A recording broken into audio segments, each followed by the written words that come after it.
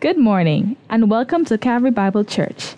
And thanks for tuning in to CBC News. I'm Davia Christopher, and I will be your host on this beautiful Lord's Day.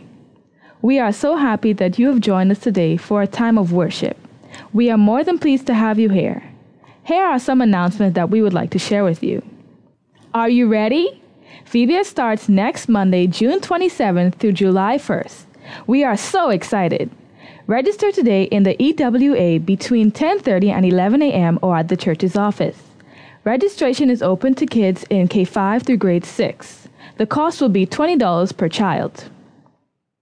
For the believers who has placed their faith in Christ, our next believer's baptism will be on July 31st. To indicate your desire to be baptized, please contact the church's office. It's that time again, ladies. Join us on Friday, November 4th to Sunday, November 6th at our 17th Annual Women's Retreat. Be prepared to experience an amazing time of worship and study of God's Word as we retreat to rejuvenate our spirit, mind, body, and soul at Super Club's Breezes. Our special guest speaker will be our very own Sister Beth Elliott, presenting Order My Steps. The cost of the package will be $299 or $330. A deposit of $100 is required upon registering and the balance due before October 2nd.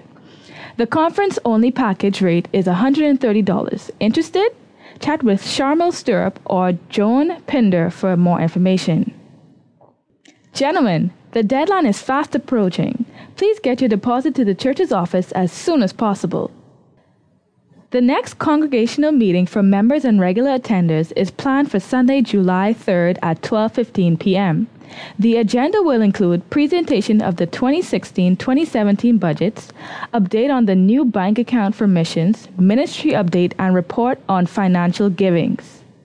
The faith promise now stands at 83%. As we continue to accept anonymous faith promise slips, please note that going forward, the Missions Committee will be responsible for administering a separate bank account for the support of missionaries during the year. Thank you for tuning in, and please check your bulletins for anything we might have missed.